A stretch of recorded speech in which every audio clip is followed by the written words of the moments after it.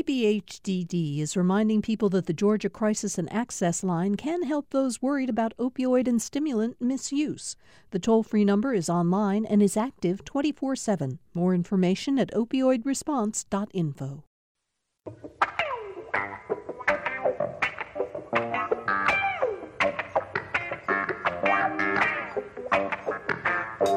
Rewind.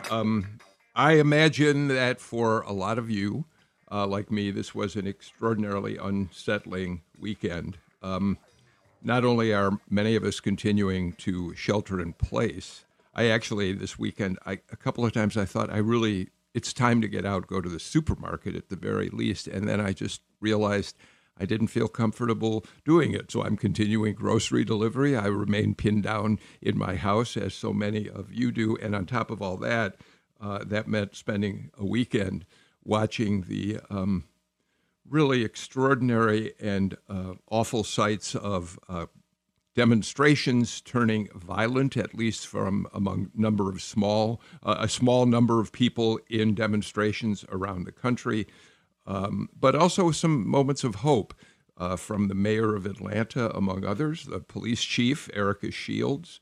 And we'll talk about all of that on today's show. Let me just update you on where we stand right now in the state of Georgia. Last night in Savannah, or yesterday afternoon, actually, Mayor Van Johnson participated in a large peaceful demonstration, and he had some comments that I think are worth talking about when the panel joins me in a couple minutes. Here's just some of what Van Johnson said. He said, "We've experienced a great day of peaceful demonstrations, necessary dialogue, unity and solidarity. We want to continue to ensure the safety of our citizens, visitors, and the protection of property. This is an uncomfortable but necessary step in making that happen." And what he's talking about, he created a task force. And he said, this is a moment, speaking of the demonstration. What happens tomorrow is the movement. I think that's a powerful statement. He said the new task force will examine by data every single disparity that exists in the city of Savannah, be it economic, be it health, be it social, be it police. So that's Van Johnson. That comes to us from GPB News' Emily Jones, who is our Savannah bureau down there. Athens, there was peaceful demonstration of a couple thousand people yesterday late afternoon and into the evening. And Athens Clark County Commissioner Mariah Parker, who actually organized the event, said this: "I believe that when we make our voices heard collectively en masse, we have the power to sway the policymakers who have vowed to make substantive change to Black communities in Athens, in Georgia, and in the United States of America." Another report from GPB News out in Savannah. And in Atlanta, there were lots of demonstrators marching in the streets yesterday, late afternoon, and into the evening. There was not the kind of violence, isolated violence among some people who were demonstrating that we saw on Friday and Saturday night.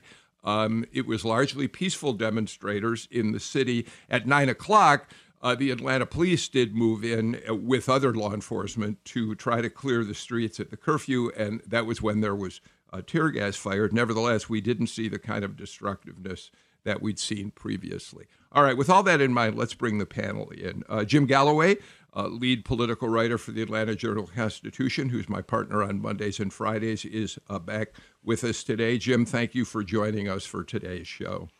No, happy to be here. You know, in all that news, it's on the back page, in the back pages of our Monday edition as well. You know, we saw the first launch of a manned rocket from U.S. soil on Sunday, and it's just kind of secondary news today.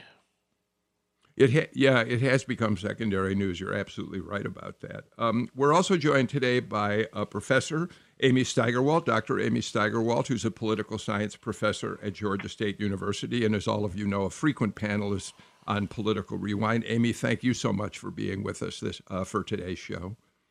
We're also joined by Howard Franklin, who is a longtime political consultant. He is Ohio River South is his company, and Howard does a lot of government relations work and has been a member of the community here for a very long time. Howard, how are you today? Doing all right. Hopefully you guys can hear me okay. Thank you for the invitation. Hear you fine. Actually, we hear you very well. And I'm very pleased that I spent some time over the weekend talking with Michael Thurmond, the CEO of DeKalb County, an elected official in many capacities in the state over a period of more than 3 decades. And really, I think both sides of the aisle would agree, one of the outstanding leaders in Georgia. Michael Thurmond, thank you so much for being here. Let me, if I can, Michael, start with you. DeKalb County, you were out in the community over the weekend to make sure that you didn't have any of the problems we saw elsewhere. And I think for the most part, you didn't have significant demonstrations, nor did you have any kind of violence. Have I got that right, Mike? Well, yes, but I know what you meant, but some of the problems that fuel the demonstrations in Atlanta and across the country, around the world, actually exist in DeKalb. So everything that people were saying and were so enraged about, we've experienced it at one time or another in DeKalb. I'm just, very delighted that we didn't see the violence and the destruction. But I don't want to mislead you, my good friend, or the audience, or anybody thinking that the problems that have been so clearly defined over the last few days do not also exist in DeKalb County.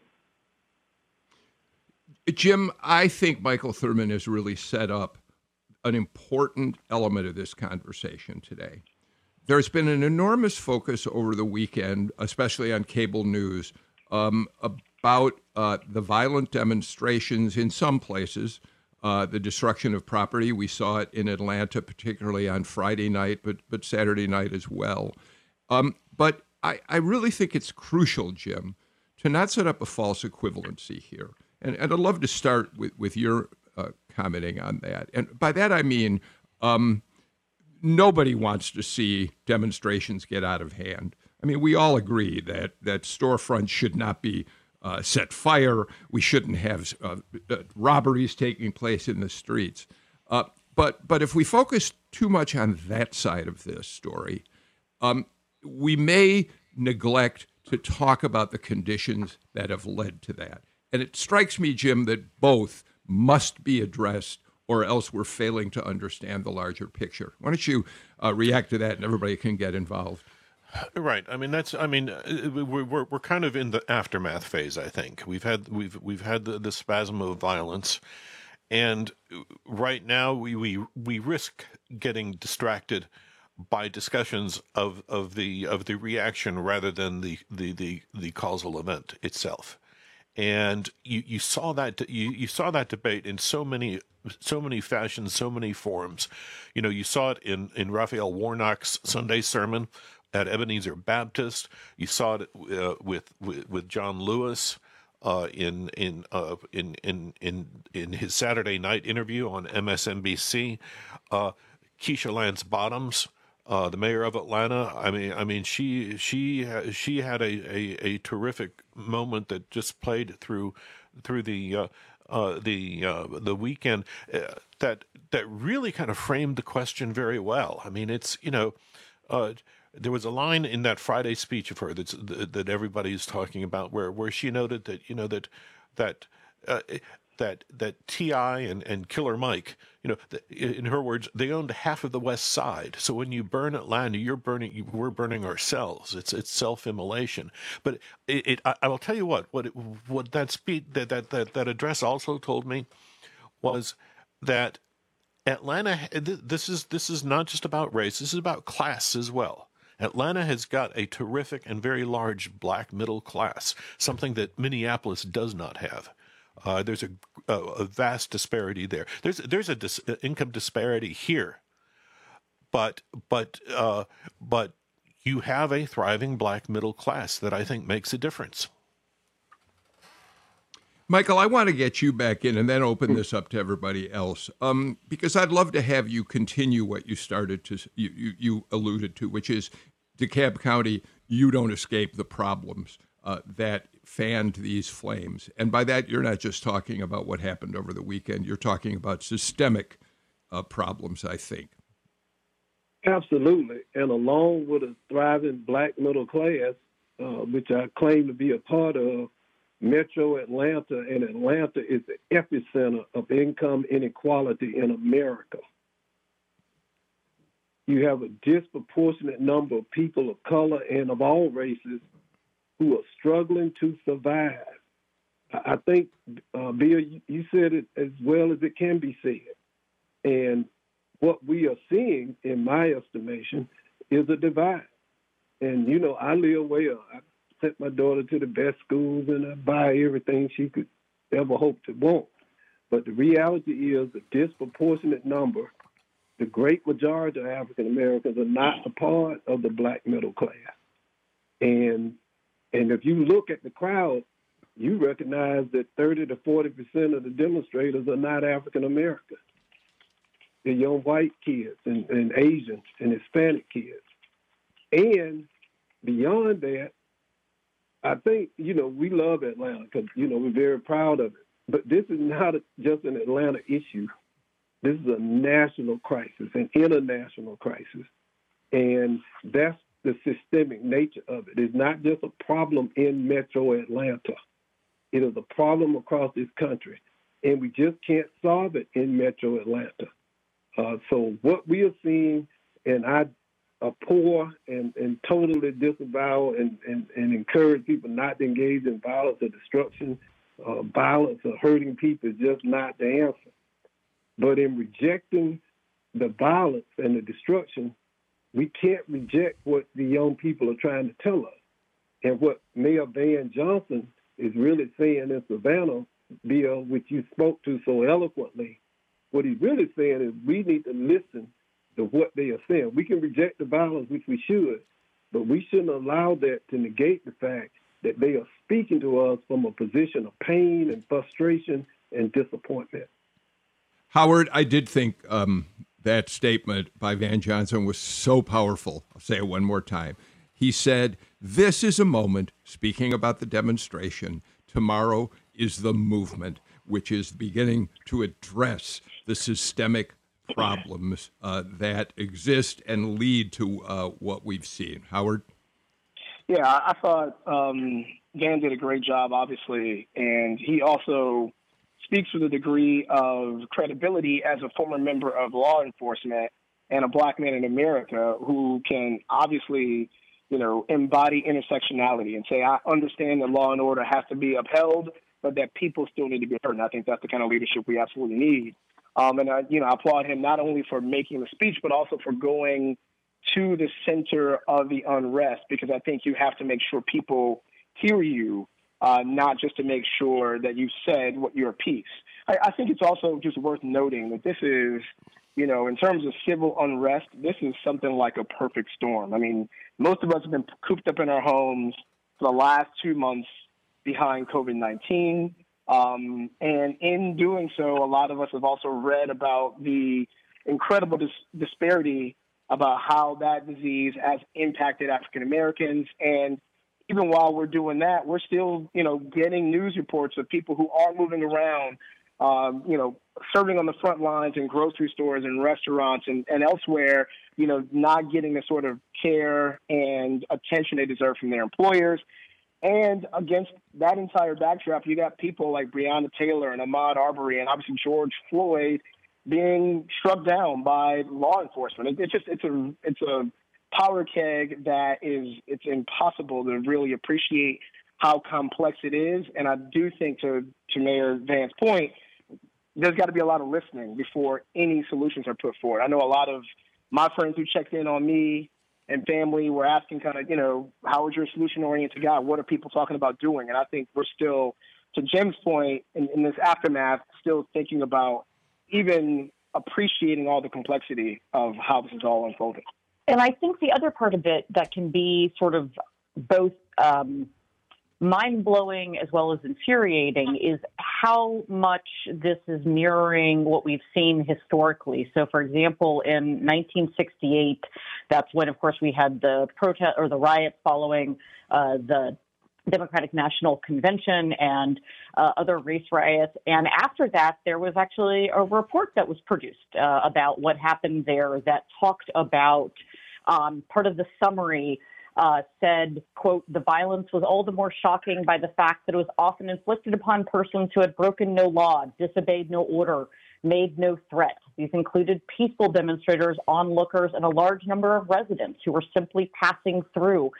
And so it feels like we are reliving history. And of course, there's always been the old saying that those who either don't read history or forget history are bound to repeat it. And it feels like we're repeating a lot of the same things over and over again. And while on the one hand, we can talk about gains that have been made, on the other hand, I think what is so difficult is that so many people aren't able to fully recognize or see in their own lives gains that have been made. When we look at CEO Thurmond was talking about the racial gap. So a recent study showed that between 1983 and 2016, the average white household had a growth in sort of median income, went from $110,000 to $146,000, whereas for the average Black family, it decreased between 1983 and 2016 from $7,000 to $3,500. Those numbers are staggering when we think about it in a broader context. And I think that that's also part of it, is that we keep kind of forgetting about our history and looking back at the lessons that we really should have learned. And so in many ways, we're repeating exactly the same discussions that we had in 1954 and 1956 and 1968, et cetera. Jim, a lot of people have quoted Dr. Martin Luther King Jr. over the weekend and used him for the purposes that they feel are appropriate to what they believe about all this. I want to share just a little bit of a column that Roxane Gay wrote for the Sunday New York Times. She starts it, by the way, by saying, and even during a pandemic, racism is as pernicious as ever. COVID-19 is disproportionately affecting the Black community, but we can hardly take the time to sit with that horror, as we are reminded every single day there's no context in which Black lives do matter. But here's where she quotes King. She says, in a 1967 speech, Martin Luther King rhetorically asked, "Where do we go from here?" His answer in part was this: now, in order to answer that question, where do we go from here, we must first honestly recognize where we are now.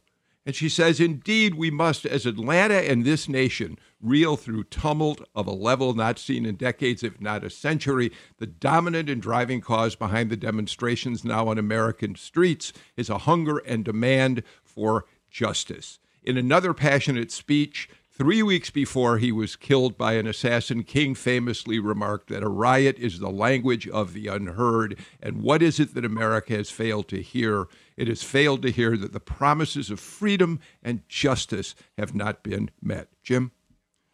Yeah, and all of that is true. And to Amy's point, we are in a different place than we were even in 1968. I think.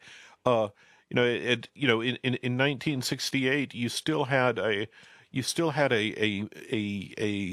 middle America that was, and I'm speaking politically here. But right now, since then, we have kind of edged to a moment that a demographic moment for the control of the country, and you're seeing much of white America try to tighten its grip, if you will.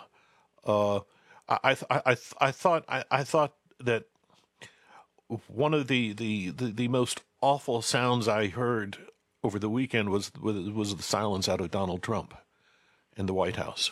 Mm-hmm. It wasn't as if he there wasn't something to say. It was the fact that he could not say it. And if you listen to somebody like Mayor Bottoms and many other people, had he said it, they wouldn't have believed it. I'm glad you mentioned that. Tom, do we have the sound of Mayor Bottoms on Face the Nation talking about responding to the question about President Trump? Let's listen to that, and then Michael Thurmond, I'd love to have you jump in. And this is so reminiscent of Charlottesville when President Trump just made it worse. There are times that you should just stop. And this is one of those times. He's making it worse. This is not about using military force. This is about where we are in America. We are beyond a tipping point in this country. And his rhetoric only inflames that, and he should just sometimes stop talking. Michael, it's ironic that as we played that sound clip, President Trump began tweeting again, and Tom Faust just shared with me a tweet that he literally just put out. And this is what it says. Sleepy Joe Biden's people are so radical left that they are working to get the anarchists out of jail and probably more. Joe doesn't know anything about it. He's clueless, but they will be the real power, not Joe. They, speaking of the anarchists, will be calling the shots. And then he goes on and says, big tax increases for all plus. Michael? Well, Trump didn't create the America we have today of income inequality and injustice and disproportionality among people of color. He didn't create it, but he has weaponized it and he has leveraged it to gain power. It's what Jim Galloway is saying. So let's just put that in context. This pre-existed Trump, but he leveraged it in a way that we've not seen before, at least not in recent times. But I want to go back to something, and I don't want to spend my time talking as a politician. I think I'll put on my historian hat. First of all, what we saw this weekend is not new to America. It's not new to Atlanta. It's not new to Georgia. We've seen this, what Amy said, we've seen this before. And the real question is, what, if anything, will we learn from it? Look, 2 weeks ago, and what we underestimate, let's go with these kids. Post 9/11, these young, most of them were born right after 9/11, grew into adolescence. They've been subjected to a series of news events where gunmen came into schools when they were school children and killed 20 and 30 children. The 9/11, the .com burst. They've been through all of these traumas. We had an expert to come talk to us last week in mental health and presented to a board of commissioners and myself. 45% of the population is suffering some type of emotional or psychological trauma as a result of the COVID-19 pandemic. 45%. These are young people who didn't have and won't have a graduation, didn't have a prom, saddled with debt, that they no job is going to help them really overcome in the immediate future. We have to hear that and fundamentally change. The other thing we need to do, my generation, what they're also saying to us is, you all did good, but you know what? These problems still exist. They're really calling us to task, whether we want to hear it or not. And it's not just black leaders, but they're calling all of us to task. Progress was made in the 60s, but we still have these almost intractable problems that's not been addressed. And so part of what many leaders are saying is it's not pleasant and it's hurtful at many levels, but we have to recommit ourselves to addressing these problems that's really threatening America as we know it. And as a nation, we're going to have to rise up. We're going to have to reject the divisive politics that's kind of led us to this point and reject people who try to use it on the left and the right to their advantage. Howard, so I want to ask a naive question, and Amy, I'd like everybody to weigh in on this. You know, there is a sense in which watching the reaction that we're hearing from a lot of leaders who are, without question, I think, well-intentioned. This is a moment of time. We've got to use this to make systemic change. It's time that we grappled with issues of poverty, of not enough housing for poor Georgians, food deserts, bad schools, all of that. And there's a sense, Howard, in which it frustrates me because it reminds me in a way of how we react after there's been yet another mass shooting. We've got to make change. We've got to change gun laws. And then nothing happens. So, Howard, my question to you is, the rhetoric is meaningful, but at what point do we grab hold of each other and shake each other into saying, yes, we have systemic issues, and if we don't deal with them, we're going to be back here 5 years from now, 10 years from now. What's your thought about that?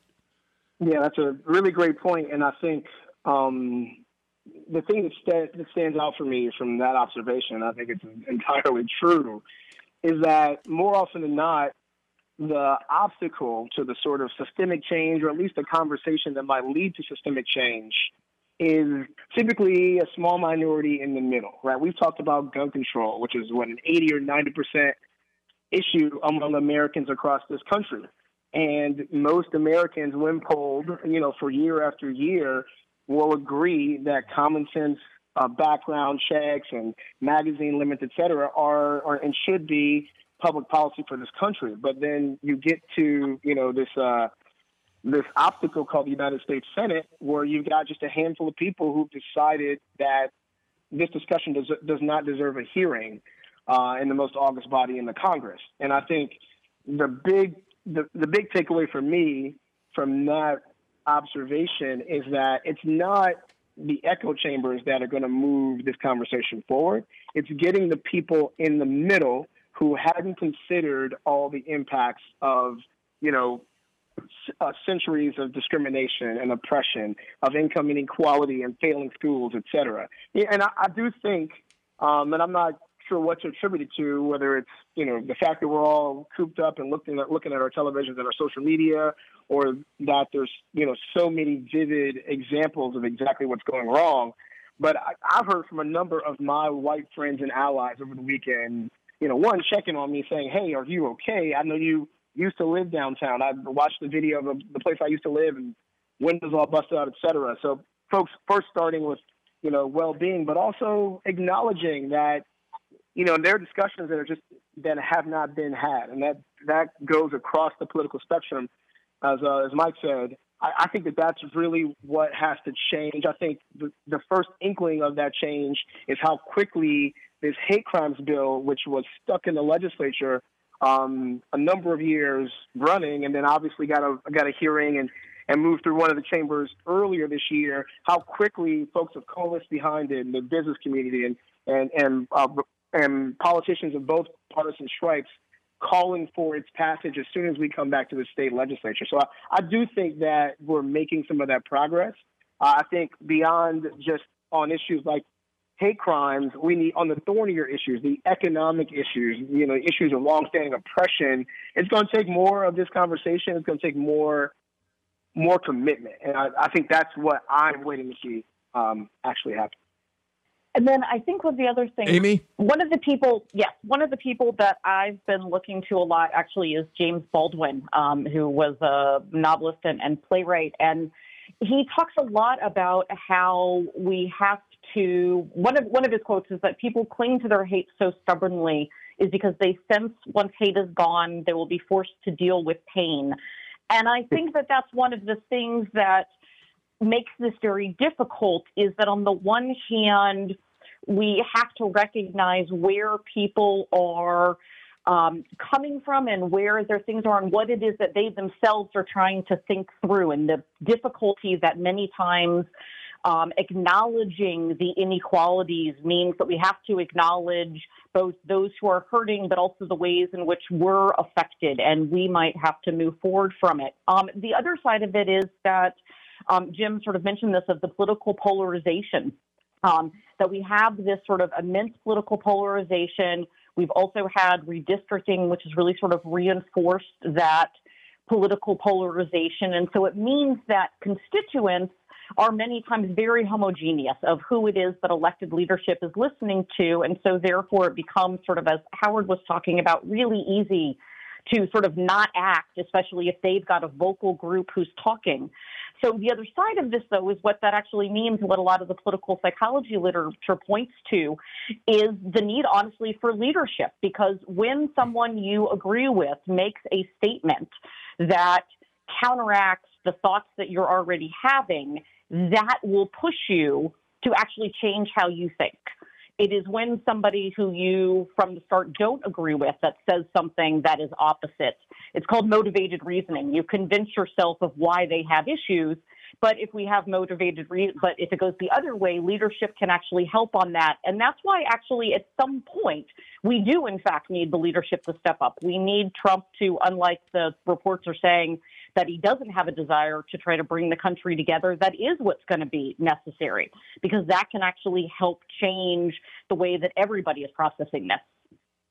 All right, I've got to get to a break. We got a lot more to talk about, including the fact that we don't want to dismiss the fact that there was violence, that there was tremendous destruction of property over the weekend here in Atlanta, across the country, and that no one wants to see that. But I think we need to put it in the context of the fact that now we have people on both sides using the issue of those small minorities of people who were, in fact, looting, vandalizing, either represented far left or far right groups. And even there, the partisan divide seems to rear its ugly head in the midst of this national crisis. We'll talk about that and a lot more when we come back on Political Rewind.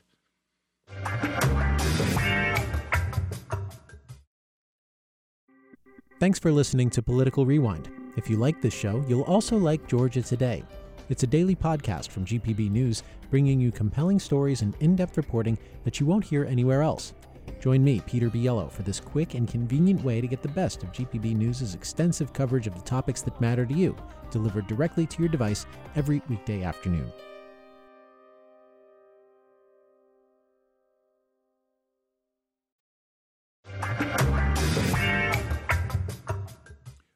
Jim Galloway, Michael Thurmond, Howard Franklin, Amy Steigerwalt with me today on Political Rewind.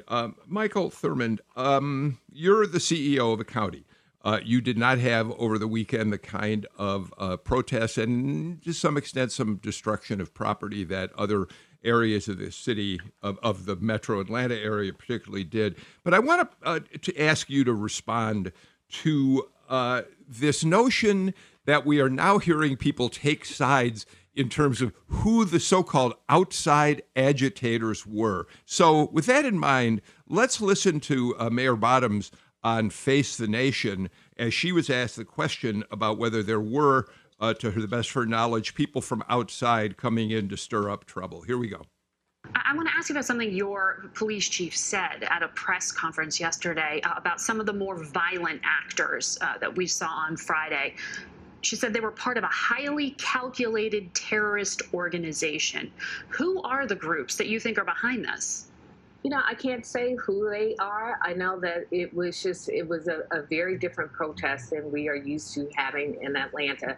Obviously, we are the home of the civil rights movement. So we have a long history of protest in our city. But our organizers in Atlanta, many of whom don't agree with me quite often as mayor, were very clear that this, by and large, after things turned violent, was not an Atlanta-based protest. It looked differently racially in our city than our normal protests looked, and it was a different group. So we don't know who they were, but many of them were not locally based. I'll say that. But when the Justice Department, when the Attorney General spoke, he said something about radical left. Do you have any indication of organized groups who are plotting in your city? No, I don't. Michael Thurmond, what do you make of this effort on both sides? The president has now said that Antifa is going to be declared a terrorist organization. It's an interesting thing to try to do. Antifa isn't really an organization. It's a kind of a loose collection of people who are basically anarchists who have come together in a very loose way. So we've got that going on, and then we have others saying it's right-wing agitators. I think we may have lost Michael Thurmond for just a minute. No, So, Jim Galloway, let me start you out. No, I'm here. Oh, you're there? I'm here. All right. Yeah. Okay, go ahead. Go ahead. Well, Go ahead and respond. Okay, we have to be careful. Now, we know 3-4 years ago there was Russian influence in a very violent event that happened here in DeKalb County at Stone Mountain. So we've actually experienced that. It was after the fact, but it occurred. It was a violent event, demonstration that was helped organized and fueled by Russian operatives. That's a fact. So that you can't discount that in this situation. Beyond that, we also recognize that, it's not 1960, it's 2020. So we live in a virtual world. So who is in Atlanta? One of my favorite sports teams that I follow every day is 1,000 miles from here. So, and I know everything that the team does. I follow every player. I know who gets hurt. I know who's traded. So we have to now adapt to a 21st century mentality that people align themselves with cities and geographies and locations. People organize nationally. And I think what the mayor really alluded to is this is not an Atlanta movement. This is a national, international crisis that we're engaged in. And with the internet, and you see it, think about Charlottesville. Were all the white nationalists who marched in Charlottesville from Charlottesville? No, they came from all over the country to that location. And so people will relocate to express themselves. What's most interesting is that you had leaders in multiple parts of the country saying the same thing, that these people aren't from here. And so the fear I have we been invaded by foreign operatives who are fanned out across the country? And the third thing I would say is that if that is in fact true, we still cannot allow us not to recognize that there are people who, quote, live in Atlanta and live in DeKalb, who are angry, who are frustrated, who are being discriminated against, who don't have food. Look, Bill, and I'll stop. 2 weeks ago, I hadn't gotten over it. We had a food distribution here in DeKalb County at 2 of the local high school football stadiums. And thanks to Gary Black, we were able to do it, get food from South Georgia to DeKalb. An hour and a half before the event was supposed to start, there were 550 plus cars lined up at one location and nearly 600 cars lined up at the other location. For anyone who don't believe that there is a crisis, that there's poverty, that there's hunger, frustration, and despair in metro Atlanta, in Georgia, and in America, they need to see what I saw. I saw a grown woman come up to me and said that I've worked all my life and I never dreamed that I would be standing out here begging for food. That's what we're facing right now. Yeah. Jim, I'm kind of with Michael on this one. I think the outside agitator storyline, I think, is something that could really distract us from what's really happening out there. You've got on Saturday, I believe it was Saturday, you had maybe Friday, you had the governor of Minnesota get up and say that they detected far right extremists infiltrating the protesters and then but if you read the Sunday paper, the Minneapolis Star Tribune, you saw that officials were quietly backing off that they did the facts were not there on the ground, and you've got the same thing happening out of the White House with Donald Trump threatening to declare Antifa a domestic terror organization, as if you could, which would be kind of hard because Antifa isn't incorporated. I don't know that it's a specific group of people that could be targeted, but still, again, it's a distraction. Absolutely. Yeah, and I think too. Emil, go I ahead. just wanted to agree for a second with what Jim and Mike offered. I think, what we were attempting to bifurcate is the group of peaceful protesters who were trying to make a point, who were trying to draw attention, versus those who, and I'm sure you all heard the stories, I know I did, broke into places all up and down from downtown Atlanta all the way past Buckhead. And I think there is some evidence that, this was a mass of people that was very diverse, not only in where it came from, as evidenced by some of the arrest records, but also in its intentions. And I think, to an earlier question that you offered, Bill, about the president's remarks, I think we got to be careful about what we believe our leaders are intending to accomplish. All of us would love to have a president who would look to calm the nation in this moment and would look to offer some reassurance. But I think we've got to watch what this president has given us the last 3 years and acknowledge that, every time he's had this opportunity, he's used it for his own political gain. And I think we got to be careful about where and how we assign blame or responsibility to folks who are out in the streets, who may be protesting peacefully, or who may be out there just to cause trouble. So we should be clear. We got to get to a break. We should be clear. There are certainly Republicans and conservatives across the country, and there have been those here in Georgia who understand that it's time for systemic change, and they've made that clear. I don't want to let that go. At the same time, I want to amplify something that you just said, Howard. Here's a story the New York Times reported this morning. Dan Eberhard, a Republican donor and supporter of Mr. Trump, said the president, with election looming in 5 months, is focused on catering to his core supporters rather than the nation at large. Trump is more divisive than past presidents, Mr. Eberhard said.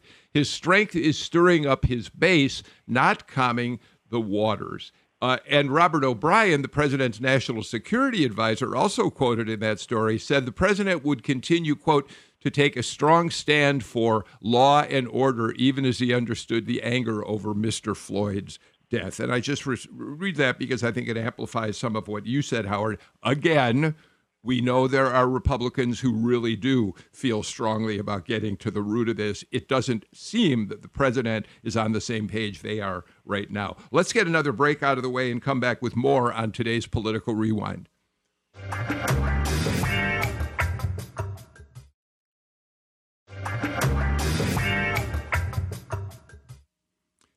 Jim Galloway, I've spent the bulk of this show talking about the systemic problems that have led to the demonstrations we saw over the weekend, but we obviously don't want to let the show go by without talking about the tragic events that really sparked what happened here. That means the death of George Floyd at the hands of a police officer who kept him on the ground with his knee on the neck of Mr. Floyd until he died. Breonna Taylor, killed in Louisville by police officers looking for a man who didn't even live in her building. She was 26 years old. Ahmaud Arbery down in Glynn County was not killed by police officers, but by former law enforcement who saw themselves as making a citizen's arrest, white people. So we can't let the show go by without referring to that. But Jim, that said, I want to get your response to the action that Mayor Bottoms and her police chief, Erica Shields, took over the weekend when last night they surprised the news media at a news conference by saying that they had been reviewing a video, which, by the way, is now on the GPB News website if you want to look at it, of Atlanta police officers yanking two young students out of a car and wrestling them to the ground, tasing at least one of them. Let's listen to how Chief Shields responded to that. Our attitudes toward how we not only police our communities, but how we respond to policing our communities has to change. We no longer have the benefit of time. And what we see is that the very worst can happen very quickly. In the case of George Floyd, it can happen in under 9 minutes. I am grateful that it was not worse last night. For as awful as this could have been much, much worse. And so I, too, offer my apologies to the students and look forward to speaking with them directly.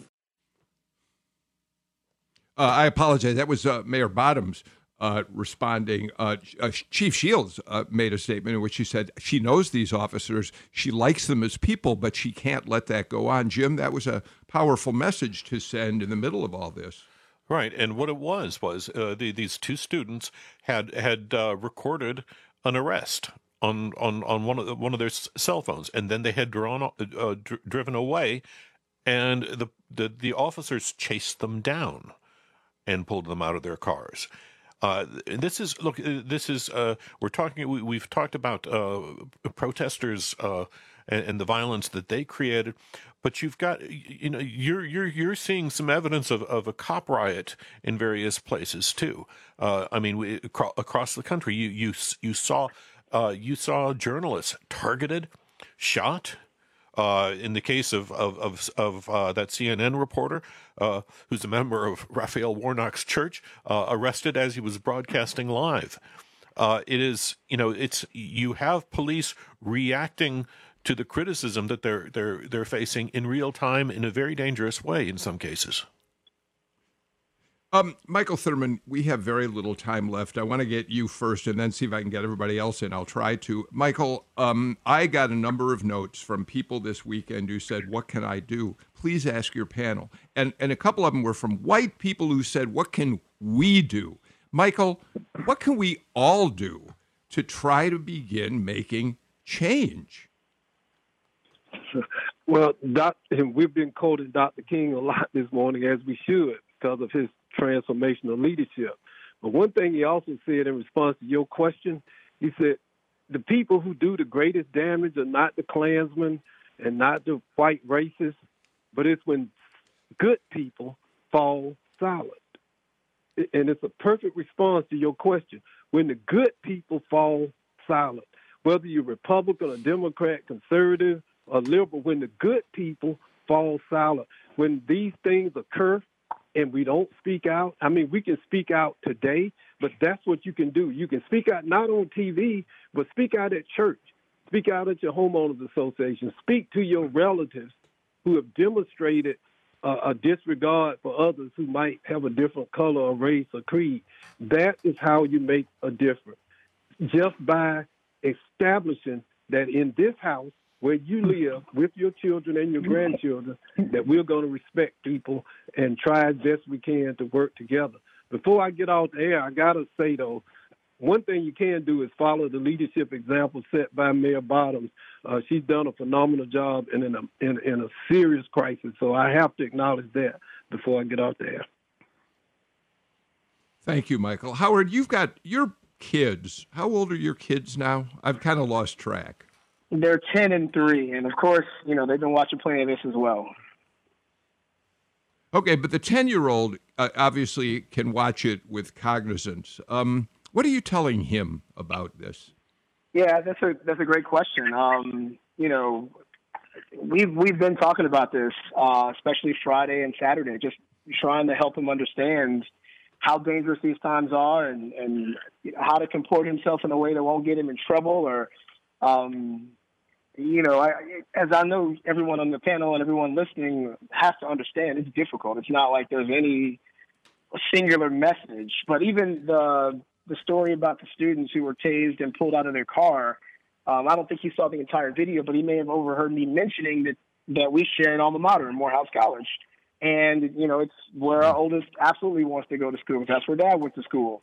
And just thinking about or trying to figure out how to present himself or present him with the fact that even a college student who's law-abiding could be subject to this sort of thing is incredibly difficult. It's something that's going to have to keep going on.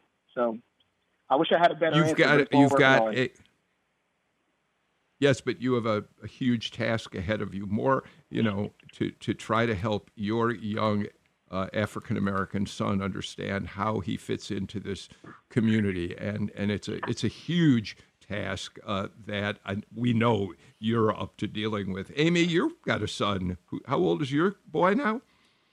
He just turned 9, and it's sort of struggling with the same thing of both how to teach him about what is going on and where it goes. And I'm struck by, there was a column by Mary McNamara in the Los Angeles Times today where she said, we're all horrified, but only white people have the luxury of being shocked.